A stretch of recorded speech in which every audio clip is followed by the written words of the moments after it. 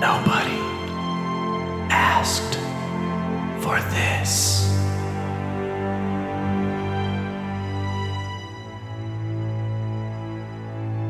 Welcome back, everyone, to Nobody Asked for This, just another podcast about movies. I am William. I am Steven. And to start us off, Steven, you and I watched a movie together, didn't we? We watched, well, several, but this one particular movie really stands out. Yeah. And we didn't expect it to. We should preface a little bit. So here at Nobody Asked for This, we do generally talk about movies that movies or TV shows or media that either let us down, but we have at one point talked about stuff that surprised us. And this actually was one of those rare occasions where we jumped into something completely thinking it was going to be awful, and it ended up kind of surprising us. In some ways, yeah. I mean, it wasn't completely awful. It had awful parts and kind of a punch-out ending. Yeah. But, the special effects and the costume effects, especially concerning the Mandroid, I thought were pretty creative and pretty well done. Yeah. And it really held my interest. Yeah. So the movie that we're talking about is called The Eliminators, or just Eliminators.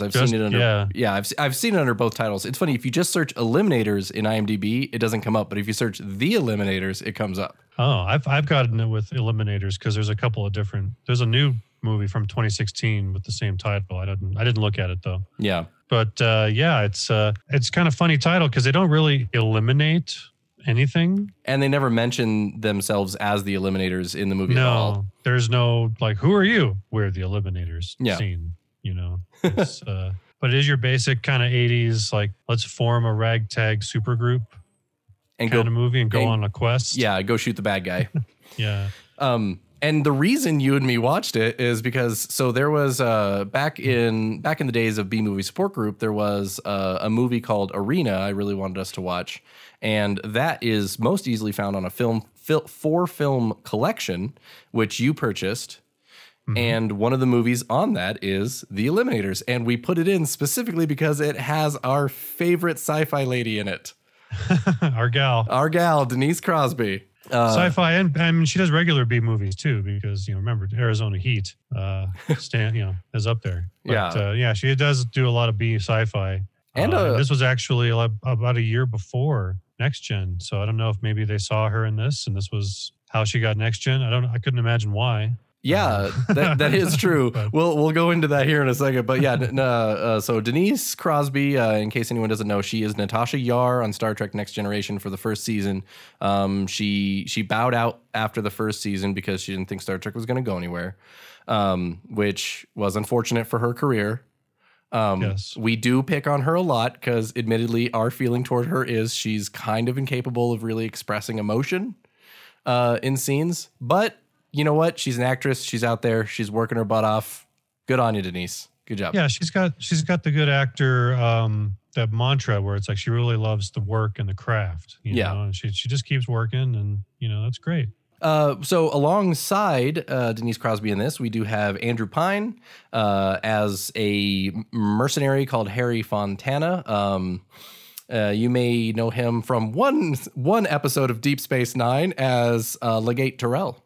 He was also, I know him better from the one episode of Next Gen as the guy in the episode where Riker thinks he's being held against his will in an alien mental asylum. Yeah. He's like the doctor who's torturing him when he's really just some government stooge trying to get information out of him. And then we have Patrick Reynolds, who plays the Mandroid, who is a cyborg in this movie. He was the third Krishna in Airplane. And he was also three of them. Yeah. Oh, he was the third Krishna in Airplane, and he's also a dancer in Xanadu.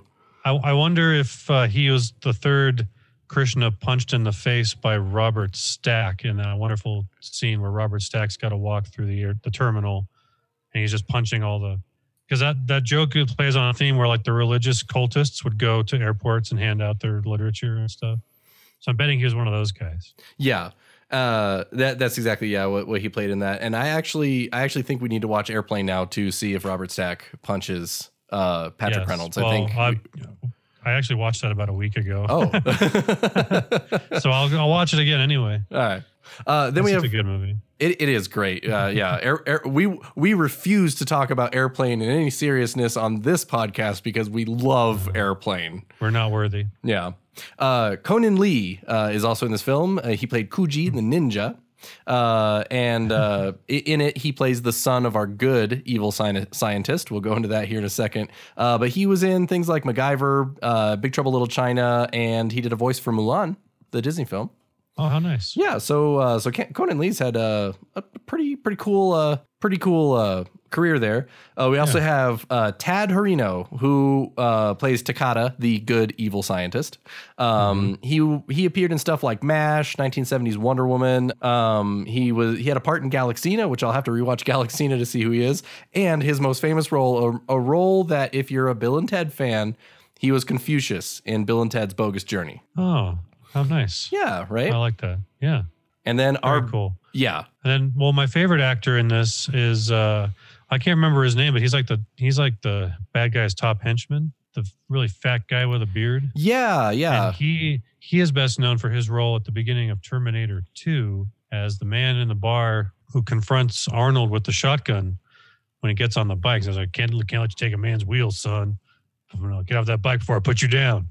And Arnold, not only does he obtain his shotgun, but also his shades for the movie in that scene. And that's probably his best on-camera appearance. Yeah, because his on-camera appearance in this film was sweaty and mostly made of hot dogs. And getting shot in the dick by his boss. with a beam of electricity. Yes. Not with a gun. That's what we should point that out. It was he shot him in the dick with a spark. He does kind of because we'll get to that, but yeah. Yeah. Oh, and speaking of our bad guy is Roy Dotrice, playing the evil villain Abbott Reeves. He's an evil mad scientist with a time machine, who I like to affectionately refer to the worst kind, and I affectionately refer to him as Mecha Caesar. Yes. But he's had little parts in Game of Thrones, Sliders, Hercules, Spider-Man the Animated Series, Tales from the Crypt. So. He's one of those guys who plays like 3 or 4 different characters, like one a year on a TV drama. You know, they just keep bringing him back, and he just keeps playing different characters. Yeah, and then like the guest star of the week kind of guy. Great career. Yeah, no, it's legit stuff that he was in. So that's kind of cool to see that we had a bad guy with I don't know if pedigree is the right word, but with experience. I mean, he actually brought something to the table with this movie, and gravitas. Yeah, he was actually pretty good. I actually, like you said, we'll get into the movie, but I mean, I didn't mind him in this film. And here's something that so I exclaimed this, and Steven was quite surprised that I knew who this person was, and he doesn't know much about him. But Charles Band is the producer of this movie. Now, Charles Band is important to movie history in the fact that he makes so much terrible shit, but he makes it so fast. He's like Roger Corman, only Roger Corman can make a really competent film when you give him money and time. Mm-hmm. Charles Band just takes whatever money you'll give him and just says, okay, people go make a movie and I'll reap the profits. Well, he got the right people, especially one guy named John Carl Buechler to do the special effects. Yes. Because he does, the practical special effects. So he did like the Mandroid suit and the mobile unit, which we'll talk about, and the little floating Vincent guy, Spot, the robot. And he's been like all over B-movie, like sci-fi stuff. He did the Ghoulies in Ghoulies. He created those. He did the Critters too, right? He worked on Critters, I think. No, I don't think so. But he did create the Troll in Troll. And he also created the Garbage Pail Kids in the Garbage Pail Kids. That's pretty cool. That is a nostalgia favorite of mine. Yeah. And also worked, just makeup effects and practical body horror type stuff. Like did a lot of Stuart Gordon movies. Like he was in he did Reanimator. The makeup for that. And, ooh, okay. The scene that completely fucked with my brain because I saw it too young From Beyond, where the thing pops out of Jeffrey Combs' head. Oh yeah, the pineal gland. Yeah, that's John Carl Buechler right there. Well, Buechler is a absolutely talented gentleman. I know he truly is. This movie, as you said, as we get into it, the practical effects in this are absolutely amazing, which is why I was so surprised it's a Charles Band film, to kind of set up the things that Charles Band has been a producer of, so you can get kind of a baseline for this. Charles Band is the producer of the Puppet Master series, pretty much every Puppet Master movie, which a couple of those are pretty entertaining, but the rest of them are strictly terrible. If anyone out there is a fan of The Room, watch Retro Puppet Master. It's proto Mark. Then Charles Band also produced stuff like Trancers, Ghoulies, Troll, Breeders, Robot Holocaust, Robot Jocks, Doll Man, Demonic Toys, The Killer Eye, but he didn't have his actual name on there. He changed his name for it. Oh, is that the David Dakota film? Yes, it is the Richard Chasen film. And nobody will know. Nobody will know. He also, you'll love this one, he's also a producer on Laser Blast. Yay. And he did a few kids movies and a lot of softcore porn. As a producer. Maybe could have separated that a bit. I wanted the ironic contrast. Well, it's weird is he also is credited with making a movie in the 90s called Mandroid. Yes. Which is a completely different story altogether, which is a big, like a suit, actual, not a cyborg. Yeah, it's a man in a wheelchair, and he can psychically control the robot. I watched a I'm sure he trailer ripped it off. Yeah. Oh yeah. From this. Definitely. It's like any horror movie that ends in ER, Trancers, Critters, Spellcasters, Puppet Masters, Exactly. That's your B movie right there. Well, and as far as directing, this movie does have, at least in my opinion, some directing clout. It is directed by Peter Manoogian. I always get that name wrong. Peter Manoogian directed this film, which he directed that B movie I'm a super fan of, Arena. He directed that, and he also directed Demonic Toys, which I do have to say, Demonic Toys has its little wins in there as far as entertainment. So, I like Manoogian. He did a good job. Very good. And into the movie with what he had. Yes, with what he had. I feel like Manoogian is a lot like Roger Corman. You give him the money and the talent, and he can probably he could probably direct a really good film. As far as this plot goes, so as you were saying, it is a standard 80s sci-fi movie. So evil scientist makes a cyborg to use in his time machine. Cyborg finishes mission, and evil scientist says to dismantle him. Good evil scientist helps the cyborg escape. Good evil scientist dies. Cyborg goes to lady scientist to get fixed. Lady scientist and cyborg hire a river guide to take them to where the cyborg originally died, which we're still confused as to exactly why they did that. Denise Crosby takes her top off. They meet cavemen. Then they meet a ninja who is the son of the good scientist. Then they attack the evil scientist later. Cyborg sacrifices himself, so he kind of Han Solo's out. And evil scientist goes back in time to take over Rome, but they defeat him by punching a keyboard. Yeah, okay, we're done here. Bye now. Yep. That's about it. Yeah. But you forgot Bayou Betty, the most important character in the movie. Well, because I wanted to give kind of a general basis. I feel like a good portion of this could be us talking about Bayou Betty, because I love Bayou Betty. It's very formulaic because it reminds me a lot of Order of the Black Eagle, which is a ragtag group led by a secret agent infiltrate a tropical stronghold to defeat an evil scientist trying to resurrect Hitler. Yeah. So it's the same kind of weird ragtag group genre, like same thing with like Low Blow, where he also forms a ragtag group of of losers, of misfits. Yeah. Or defeat the bad guy. Or Kill and Kill Again.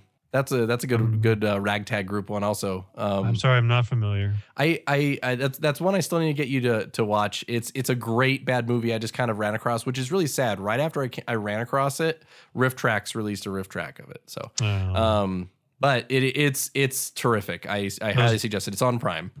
Those professional commentators. Yeah. Dang it. Wait, hey, they've got some clout. We'll get them. We got like 25-ish years, but we'll get them. We'll get them. We'll be better than them. We'll be better than them when they die. They'll be dead soon, so we'll be fine. We'll be there to take over. Riff Tracks guys, we love you. Just FYI, we are huge fans. So this movie, as you said, it's very formulaic. So you have the I mean, our bad guy, he is exactly that. He is stereotypical evil scientist. We don't exactly know why he wanted the time machine in the beginning of the movie, but he has this time machine and only the cyborg can go through it. And he brings back a Roman shield, and we were actually very confused, which the shield comes full circle. So I'm actually kind of proud of that writing. Yeah. But we were very confused in the beginning. But then we kept watching and we're waiting to be disappointed, like utterly disappointed. And as you mentioned, the end kind of does it, but the movie kind of kept going. Yeah. There weren't any like long like stretches of boredom, or it's not like one of those movies where they have like a big action scene at the beginning and then there's nothing for 80 minutes, except people talking on the phone or, just walking around a back lot somewhere. It keeps your interest with those constant action, even though it's a little kind of shoehorned in, especially with this whole river guide economy in Mexico. This very competitive industry of speedboat river guides. Yeah. So the movie begins, and the evil scientist wants to dismantle the Manborg. The Manborg gets out, but the good scientist dies. And which, by the way, has one of the coolest physical props I have ever seen in a movie as far as costumes go. This cyborg has this thing where he takes his legs off and he like plugs himself into a fucking tank. Yeah. And it's real. This thing is full size. It functions. It's like going downstairs and flipping around in the dirt and he's shooting people, and it looks fucking amazing. And it looks like the way they have the actor's legs kind of at a slight reverse angle, it looks like a torso on a platform. Yes. And then when he disengages, they do some really cool editing where he puts his legs back on. He's got some fake legs that look the same as his real costume legs. And, it's really cool how they do that. And he's also got this thing on his left arm, which is like his RoboCop gun, where he's got different attachments that do different things. Torpedo, a laser, a flamethrower kind of thing, or a rocket launcher. And the way they do it is they pin the actor. He's got like a backpack anyway, so they just pin the actor's left arm behind him in that backpack and have this fake prosthetic application that's got all this cool, actual, physical movement to it. And he just takes it on and off, and it's a really good job. Yeah, that's like I was talking about, John Carl Buechler. Yeah. And again, huge props to Buechler, because you and me have watched plenty of bad movies where someone's, dead on the ground and they're missing an arm or something like that. And you can just see it stuffed down their shirt, or something like that. There's that whole like 1/3 wider than it should be torso thing. But that's what kind of surprised me about this is when we saw him taking his arm off, you and me were like, bad fake arm. And then they showed it and it's like, wow, really good fake arm. And there was only one awkward shot in the whole movie where you could kind of tell his torso was kind of pulled to one side where he was tucking his arm away. But that was it. And that really surprised me. We turned this on thinking that we were just going to have some drinks and de-stress from life a little bit, watching some shitty movie. And then we get treated to actual good effects. Yeah. And it kind of threw me for a loop. And even like like you mentioned the torpedo arm, when they shoot the torpedo going under the water looks great. He had a magnet grappling hook thing in one of his arms. That actually looked, I actually really liked how they did that. It didn't look, because a lot of times you get that bounce to things where you can tell it's a string getting pulled to another things, and it kind of has that like wobble or bounce, or you can tell that they did like a sideways shot where they're actually dropping it. It's not, heading through the air, but it always looks kind of awkward. This one, it went right to wherever it was going. So I'm thinking they had an actual magnet and they did some reverse shots, but they're good. They look great. Yeah. And it's kind of held back by its story, and I don't know. It's like a lot of effort on that special effects, but really bad storytelling, unfortunately, and bad acting, of course, from Andrew Prine and Denise Crosby. Yeah. Although Andrew Prine holds his own in a few scenes, but he's just kind of going through the motions. Yeah. Yeah, he really is. So they do that. So he Manborg gets out. He ditches his mobile unit because it gets a little damaged, but he's fucked up. He gets to the scientists told him to get to it's Commander Hunter? Colonel Hunter. Colonel Hunter. Yes. So he's expecting a man and he finds a woman and she's actually but she's a cybernetist scientist in the military, but she agrees to help him. And so she fixes him up and she's got an absolutely adorable R2-D2 ripoff. Yeah. Well, she's also the former assistant of the evil scientist Reeves. That's right. And when she meets Mandroid, she realized like, hey, this is my work, but adapted for the wrong purpose. Like I was building this circuitry and these joints and these cybernetic parts for droids on the moon, or whatever, space platforms. Yeah, they were supposed to be robotic excavators or something. Yeah, and so, but it's amazing that he's taken this and adapted it for cyborg technology and oh no, he's got time travel because John, or he comes to call himself John Doe, the Mandroid. Also, while in the opening sequence, while he's traveling back in time to meet some Roman soldiers and steal one of their shields, he's also having flashbacks to the accident that crippled him, which was apparently a single fighter pilot crash, which was also somewhere in Mexico near Reeves's compound. So it's like you put two and two together. He found the dying John Doe and put him into the Mandroid suit. And because Denise Crosby looks in his brain and says, oh, you don't have a whole lot of memory chips in here. That's probably why you can't remember who you are. And so he's kind of like a new entity now almost. Yeah. Kind of even more so than like Alex Murphy versus RoboCop, his two existences. He's more Mandroid than John.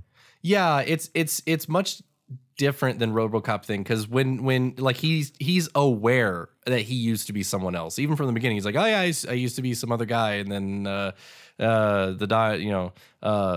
the doctor fixed me and now I'm the Mandroid and I'm cool with that. He just kind of so that's that kind of thing in storytelling that you and me were guessing it. We're like, oh, scientist man shot down his plane intentionally to use him as a Manborg, and he's going to find out and he's going to be angry, and that didn't happen. So there's there's that gap in the storytelling like you were talking about. And he was just a guinea pig. He because like, oh, if time travel works, I'll just put him in the closet now. Yeah, exactly. That's what. He literally needed the Manborg to do that one thing, and that was it. It's a lot of cost, to get a Roman shield. I think like some antiquities dealer could have got him one for probably less money.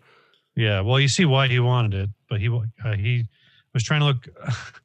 I don't know if we should skip ahead too far, but he has, he's got all this authentic Roman crap somewhere stashed, but then his appearance later it's a little different. It's a little radical. Yeah. So he meets Manborg meets scientist lady. They go down to Mexico because I guess they feel like he'll learn something about himself if he finds the spot where his plane crashed. So Denise Crosby and Prine as Mandroid, or sorry, not Prine, but Reynolds as Mandroid, go down to Mexico to find their thing, and they start looking for a river guide because they need to go down the river to find where this thing has crashed. And this is where we get treated to not only Harry Fontana, who I actually don't mind his character. He fit in the movie, like you said. He's playing it by the numbers. He's just kind of going through the motions, but the character is there. And then our absolute gem in the film, Bayou Betty. Yeah, Bayou Betty. Before Denise Crosby walks into this cantina, Bayou Betty and her, I guess, assistant? Yeah, her randomly French scaredy cat assistant. A very effeminate dude putting on a thick fake accent. Like, they're confronting Fontana because Fontana gets work as a river guide, even though he has a crappy boat, because he does this weird trick of charging less than Betty. And which we all know in the world of commerce is so unheard of. That's you can't compete with that, because Betty has a brand new shiny speedboat that she needs fares down the river to pay off. So she's just about to punch Fontana out when Denise Crosby arrives and announces that she just wants the toughest river guide in the bar. And everything goes apeshit. Everyone just decides to demonstrate their toughness by punching the nearest person and starting a bar brawl. Yeah, that's one of the coolest but most surprising things. We got there and it kind of took us a second to realize what happened. It's like the editor cut into like the fight was already a third of the way going. Because everyone's just like, oh my God, punch. Like there's no sizing up of an opponent or any sort of hesitation. It's just fine. Like she punches the assistant guy, Betty does. Yeah, she punches her own assistant to get things started, and then other people just start punching each other. They run on Betty's cue, and except for the wily Fontana who sneaks some drinks and stuff. So Denise Crosby's character, she asked for the toughest river tour guide, but once that fighting starts happening, for some reason she doesn't watch. She goes and like walks outside, and so she was not expecting that. Yeah, so Fontana, she's a woman of science. And she's military, she doesn't rabble rouse like this. But Fontana, he just hides behind the bar and waits till the fighting is over. Mm-hmm. And he smacks Bayou Betty over the head with a bottle, knocks her out, and then he's the only one who walks out of the building. Therefore, basically making it like, oh, I'm the toughest one. Mm-hmm.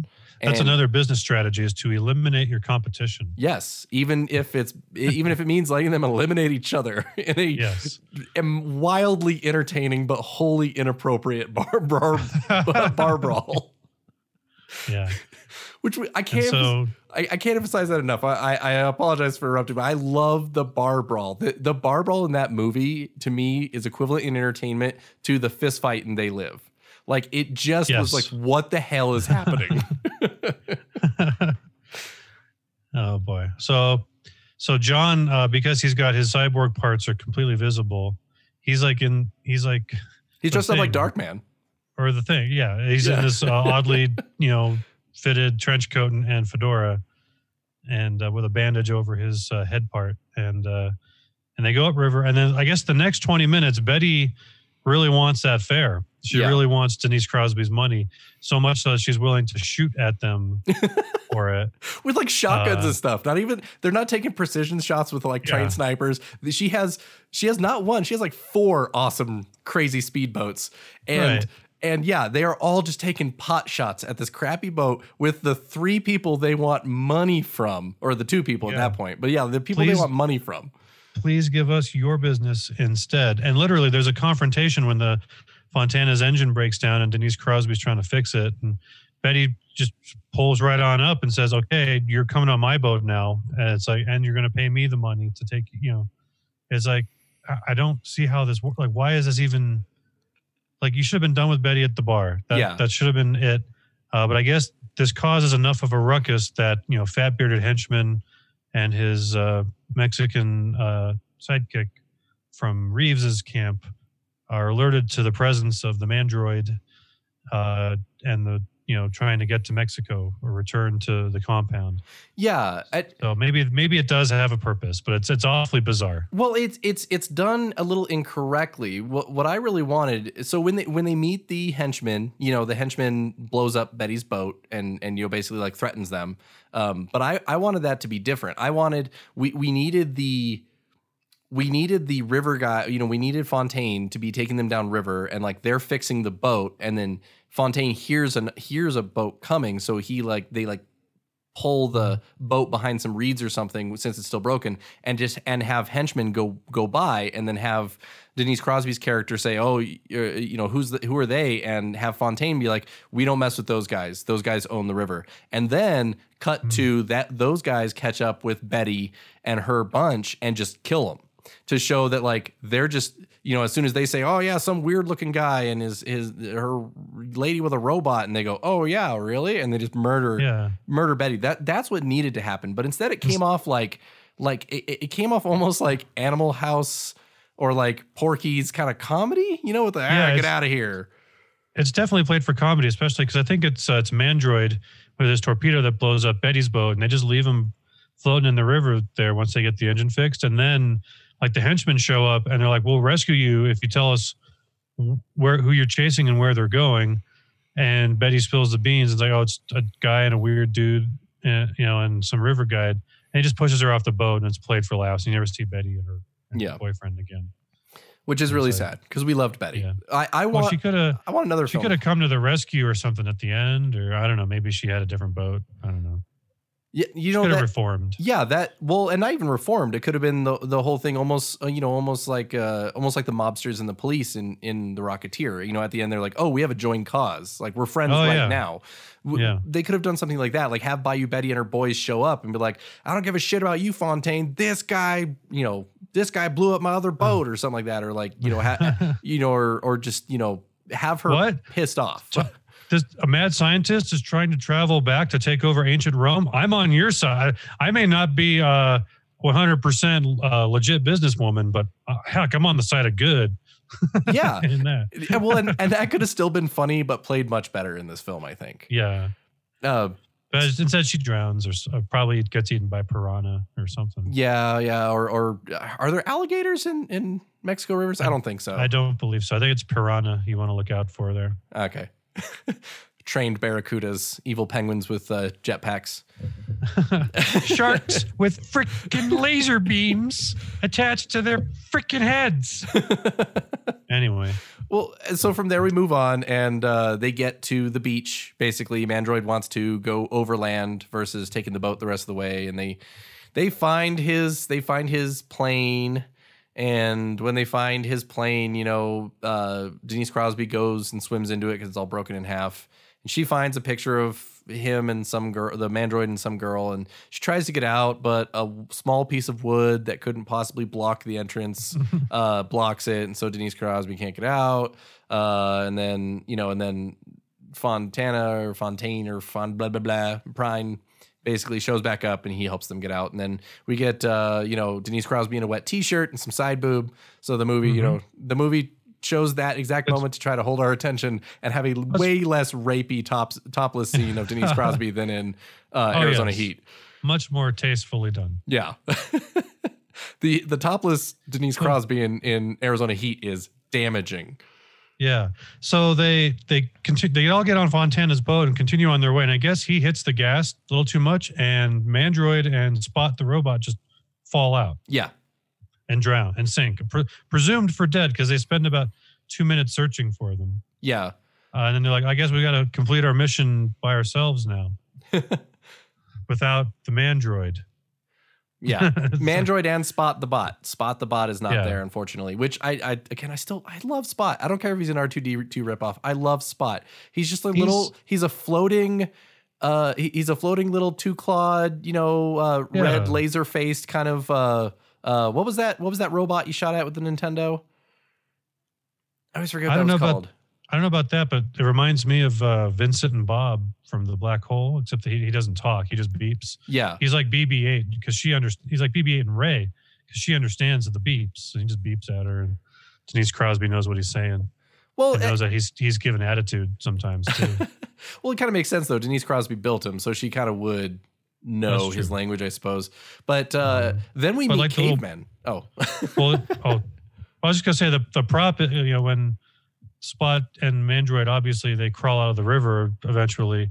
The prop is built so well. It's got the literal little windshield wiper squirt things on the front to show that he's draining himself of water. Yeah.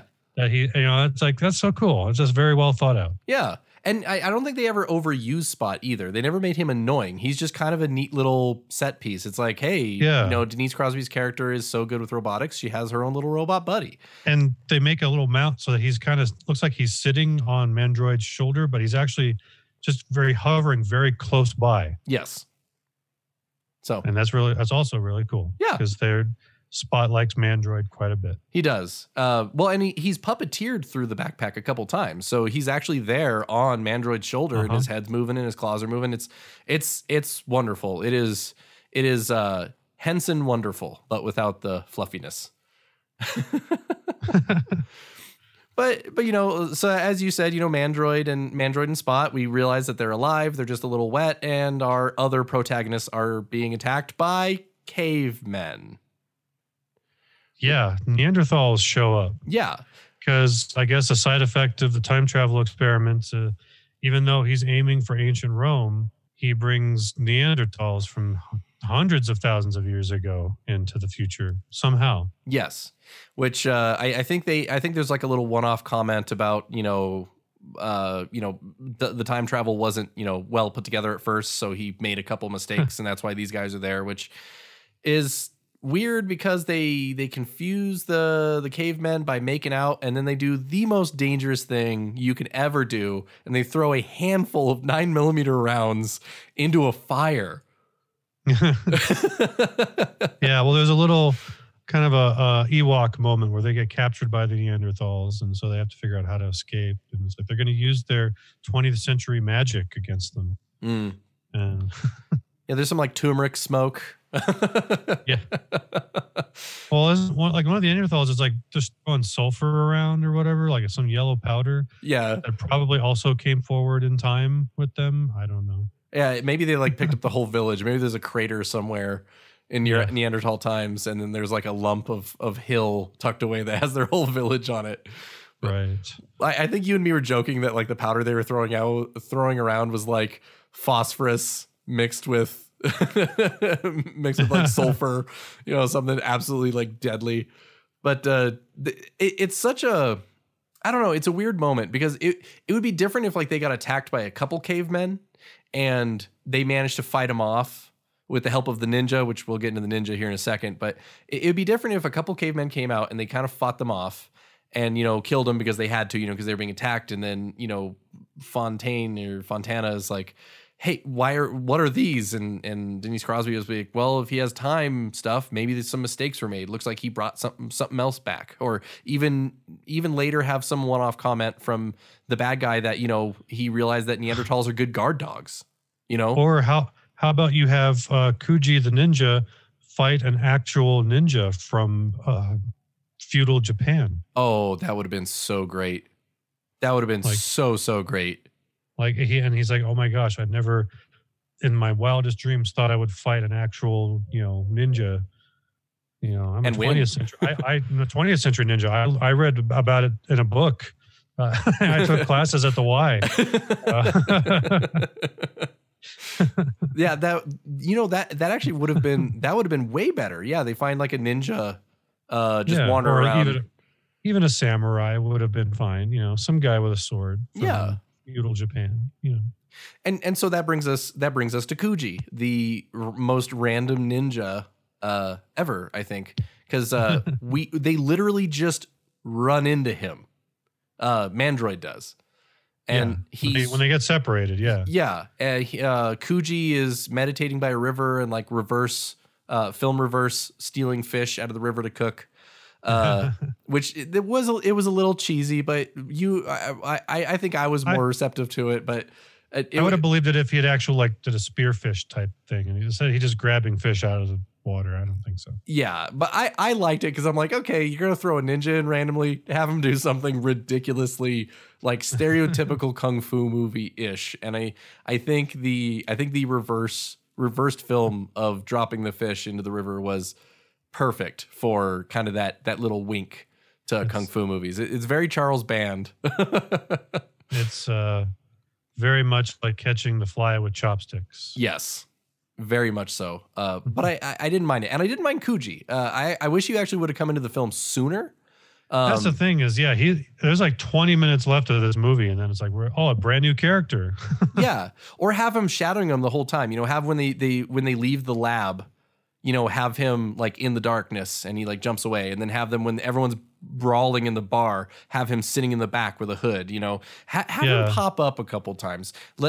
Give us the fact that like he also knew about Colonel Hunter and was going to find her, and Manborg got there and he wasn't sure about Manborg. So he kind of stayed away until later. Like have something like that, but to just kind of shoehorn him in was a little clunky for the storytelling, because all of a sudden it's almost like the writing or the writers were thinking, okay, like 3 people and a little robot, that's cool, but you really want like a team of 4, let's get one more guy, and like one guy in the back's like, how about a ninja?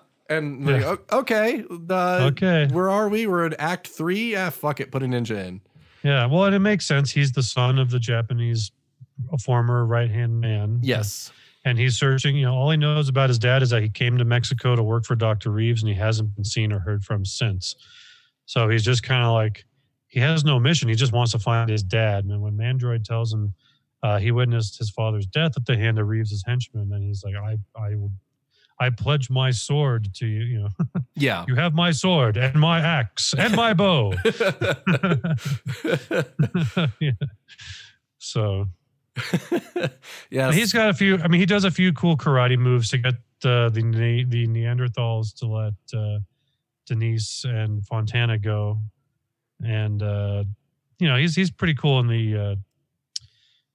He's got some fight moves. He wants to punch a guy shooting lasers at him. So he's got courage. He's got heart. He's definitely enthusiastic about his revenge. Yeah, he's all for it. So they go to get revenge. That's pretty much where we go from there. The group is set. We have all the exposition for the movie is done. And so the writing seriously goes, okay, bad guy's palace. Here we go. Yeah. Well, and they actually have like this really. They tried to make it a sentimental scene, and it's almost a RoboCop scene, which even though this predates RoboCop by a year, where Mandroid they're at their campfire. They're like it's like the night before battle, right? Yep.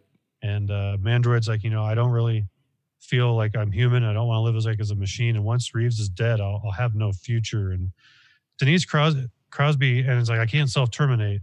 My program permits me from self-termination. And he's like, hey, Denise, once we're done killing Reeves, will you kill me? And she's like, no, because you have a lot to live for, and you're still human because you have some memory and blah. And that kind of goes nowhere.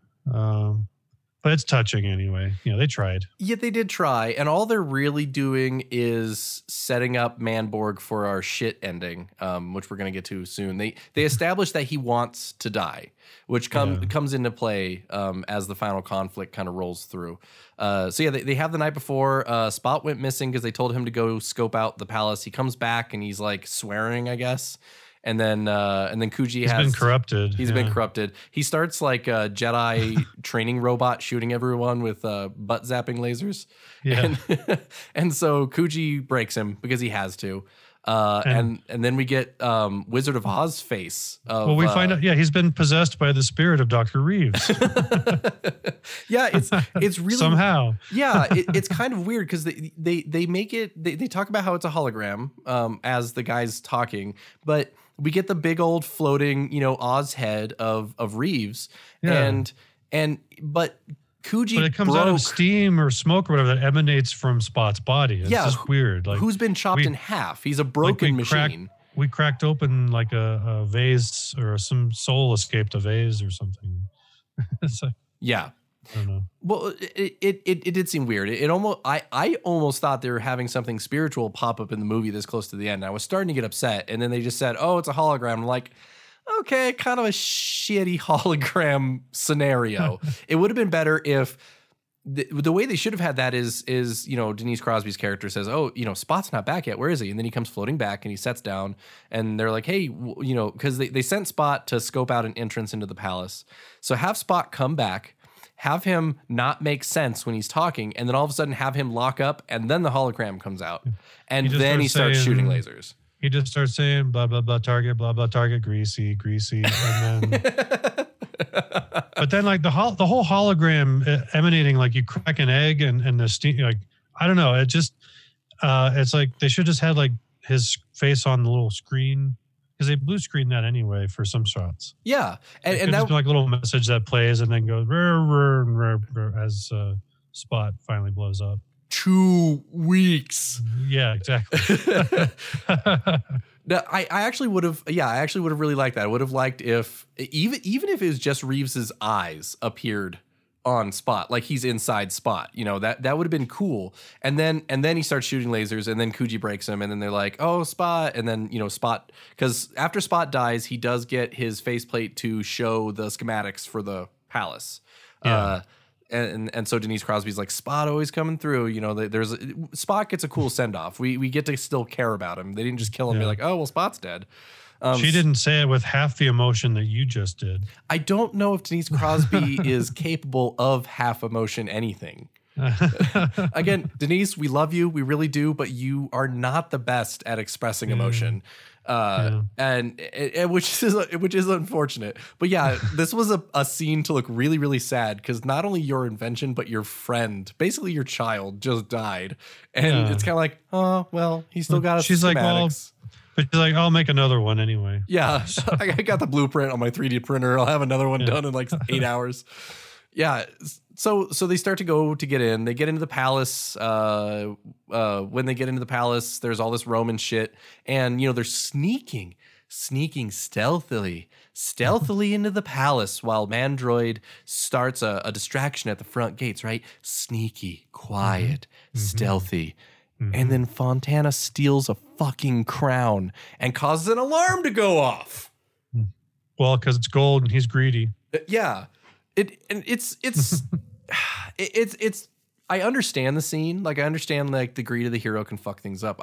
That would have been fine. I actually would not have cared so much about the scene, but they have this extended like few seconds where Fontana's trying to get the crown back on the statue to make the alarm shut off. And it's just kind of, it keeps going and then he runs off and then we don't see them get captured, but they bring them out later, captured to fuck with Manborg. Yeah. And it's kind of like why do that? I would have been okay with us not seeing them get captured if it would have been better if, they're like, Fontana, don't touch that. He's like, I've earned something from this trip. And he lifts it up and the alarm goes off and they all kind of look at each other and then it just cuts. Yeah, because he thought they were looking for Aztec gold anyway. Yes. That's why he wanted like a third of their cut of whatever, they found. And so like I thought he was going to have like I hate to mention the aberration that is Kingdom of the Crystal Skull, but you know how, what's his name goes crazy in the treasure room at the end where he's like, oh, I'm a capitalist, Indy. And he wants all the gold and then he gets sucked into the vortex because he stayed behind to get the gold. Yeah. Waiting. Like I thought it was going to be kind of like that where Fontana, not like that so much where he's malignant. Malignant. Evil. He was malignant to this movie, that's for sure. No, I forgot the word where he has malevolent intentions or ulterior motive. Yeah. It could have been played differently. I don't know. Yeah, but also it could have been like, oh look, something shiny, and like Denise slaps his wrist or something like, hey, that's not why we're here.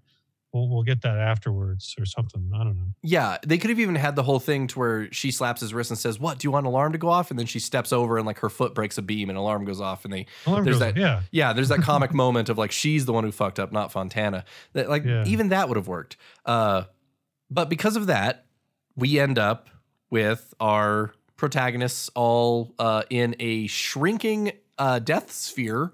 While Manborg is all fucked up because they shot the shit out of him. Well, okay, so because Reeves has been tinkering with himself the whole movie, right? Yes, we've seen him a couple times getting younger-ish. Yeah, well, when we first see him, he's like hooked up to some kind of weird dialysis machine that just plugs into real quick and turns on, and then he's got like a fucked up face in a couple scenes, like he's doing skin grafts or some shit. Yeah. And then finally he comes out and then he's got what he shoots his henchman in the dick with is he's got an Iron Man left arm all of a sudden with the mounted laser and he levitates his henchman and puts him down, then shoots him in the dick. Yeah. Spaceball, Dark Helmet style. But then when he comes out, he's in the full Iron Man suit except a helmet.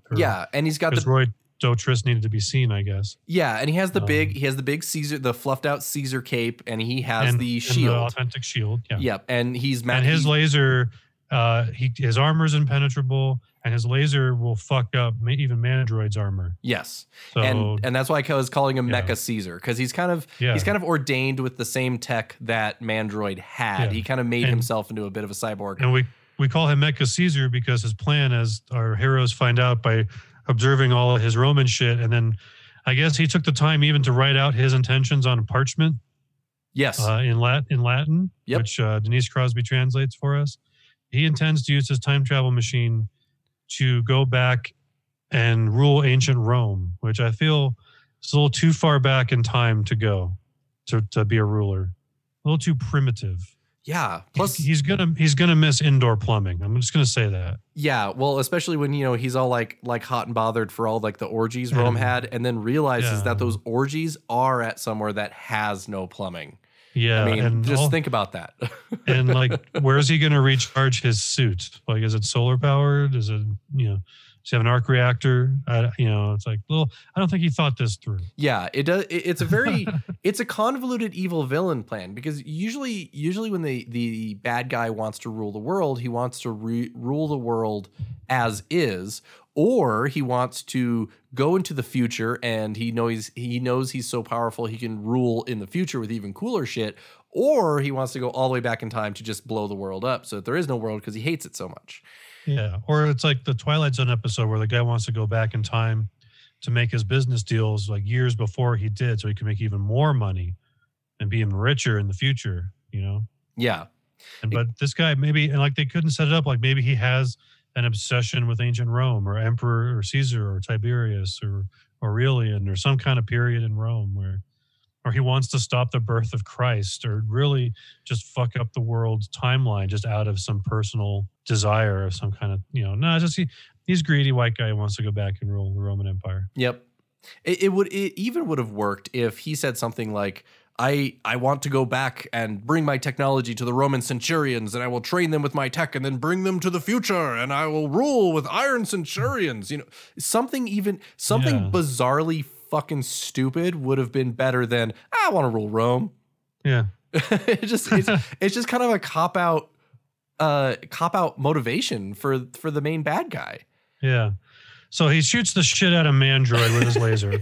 Mandroid is busy deflecting all this. He's drawing his fire just because he's the only one who can take it. I mean, Fontana gets shot. It's just a flesh wound. And Koji's like, man, I wonder where I get close enough to punch this guy, but he can't because he'll get shot. And so Mecha Caesar just puts our three heroes remaining into a static bubble that is shrinking that will presumably crush and electrocute them to death at the same time. Yeah, I'm assuming it'll be something like 13 Ghosts style, where they just get squished flat. Ugh. And he considers that we're done here. He thinks he's won, goes in to activate his time machine. Mandroid electrocutes himself to break that bubble. Our three heroes rush in and do nothing. And they watch helplessly as he goes back in time to 77 BC, I think it was. And then Fontana punches the keyboard, which sends him even further back in time to 400 million years ago. Yeah, 400 million BC. So he's basically like in primordial Earth. There's like, it was actually even back past. It was like 44 billion. It was something ridiculous. There's probably not even oxygen in the atmosphere at that point in Earth's history. So there's enough that he gets to walk out of his capsule and do his no, which we had so much fun with that. I think I yelled Khan. No, I did the Vader no. I think you said Khan, but it was probably one of the most. It was super stereotypical bad guy no, like you're saying. It was just he looks around, he raises his arms, and goes no. Yeah. And it's like how I guess is it his overconfidence or just like his Korean-made time machine or whatever that it didn't have controls. That he could control it from the capsule. It had to, was the console back home, or that he didn't think to lock the console before he left in his one-way trip. Lock it in like only 77 BC. Even if someone punches the computer, it won't go anywhere else. I don't know. Maybe it's like Quantum Leap, and he doesn't get to control it.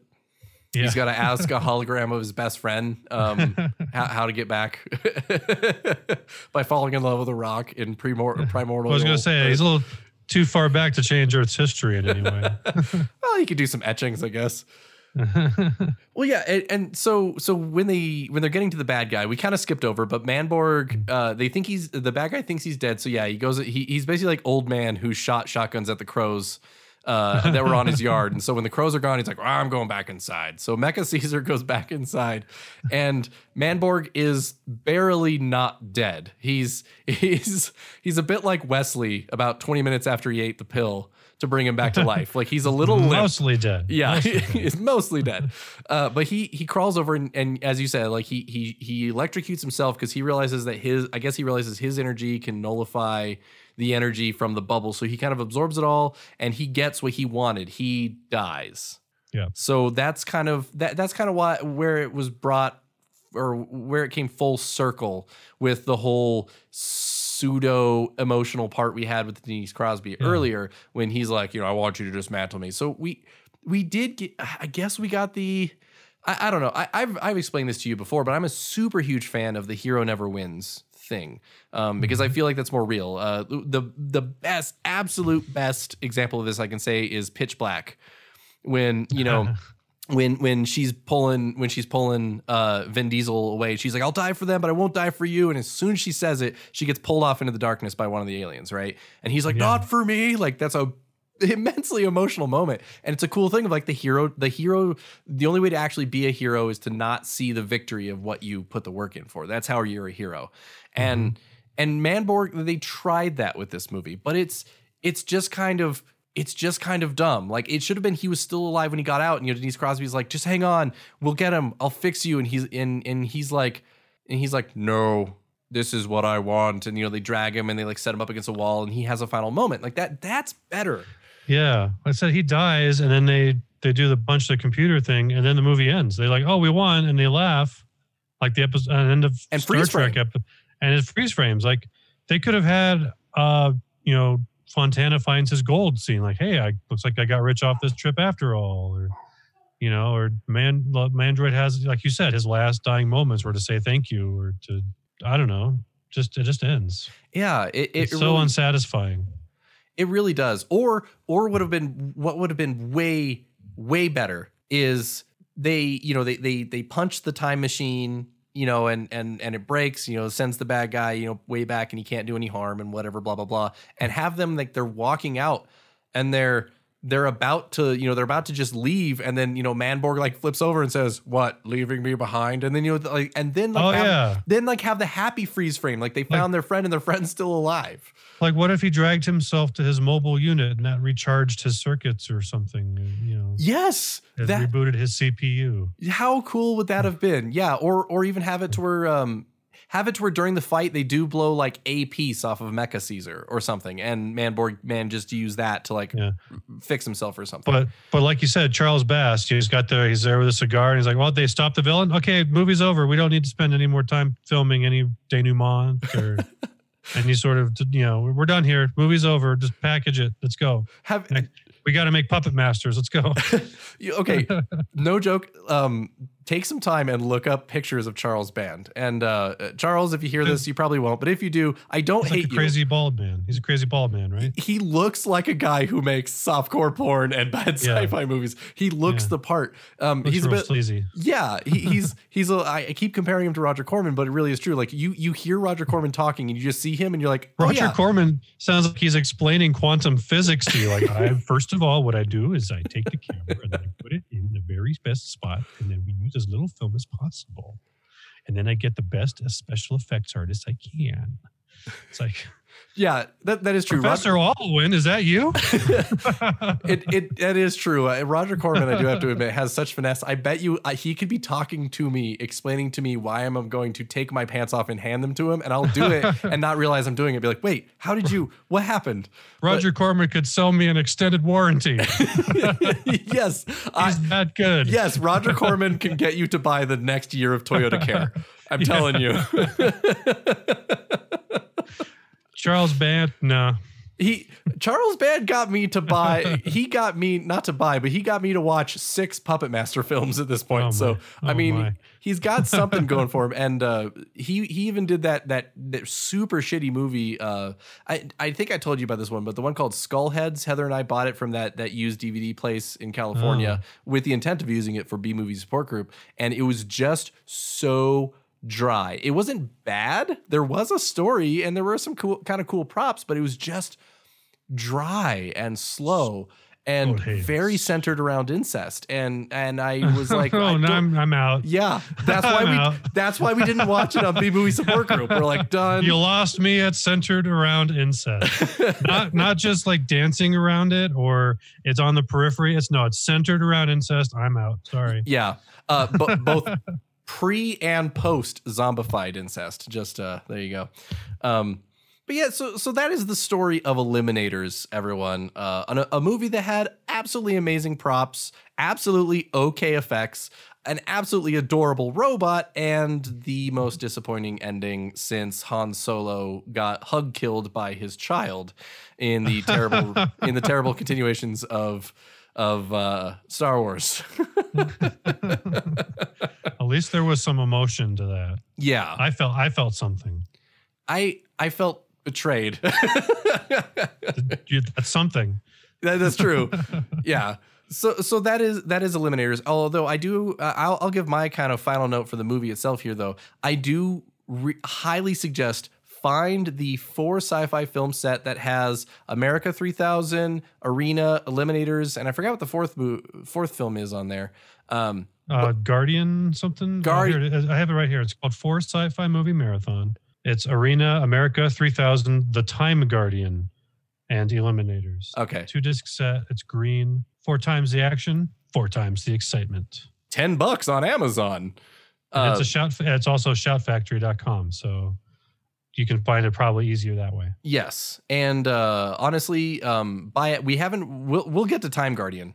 We have to do that now since we watched Eliminators. But honestly, buy that set. Arena is an immensely cheesy but really fun sci-fi boxing movie. It's really cool. It's like mobsters rigging boxing in space. It's fantastic. And Eliminators will disappoint you at the ending, but darn it, for that tank suit, Steven, and just Jesus Christ, that tank suit. Watch the movie. I'm looking at Time Guardian here, and the tagline on the front is "Time is just about the only thing he won't waste." I'm sold. Yeah, we'll watch it. Let's go watch it right now. I guess drive over. I don't know. Steven and I aren't in the same place. No. Thank you, everyone, for listening to us ramble on about another movie. Feel free to hit us up on Spotify and Anchor FM or Google Podcasts for other episodes, as well as our proto episodes of this, or hit us up on YouTube. And while you're on YouTube, you can soon find our full movie commentary track for The Eliminators, as well as others like Superman 4, Arizona Heat, Texas Lightning, to name a few.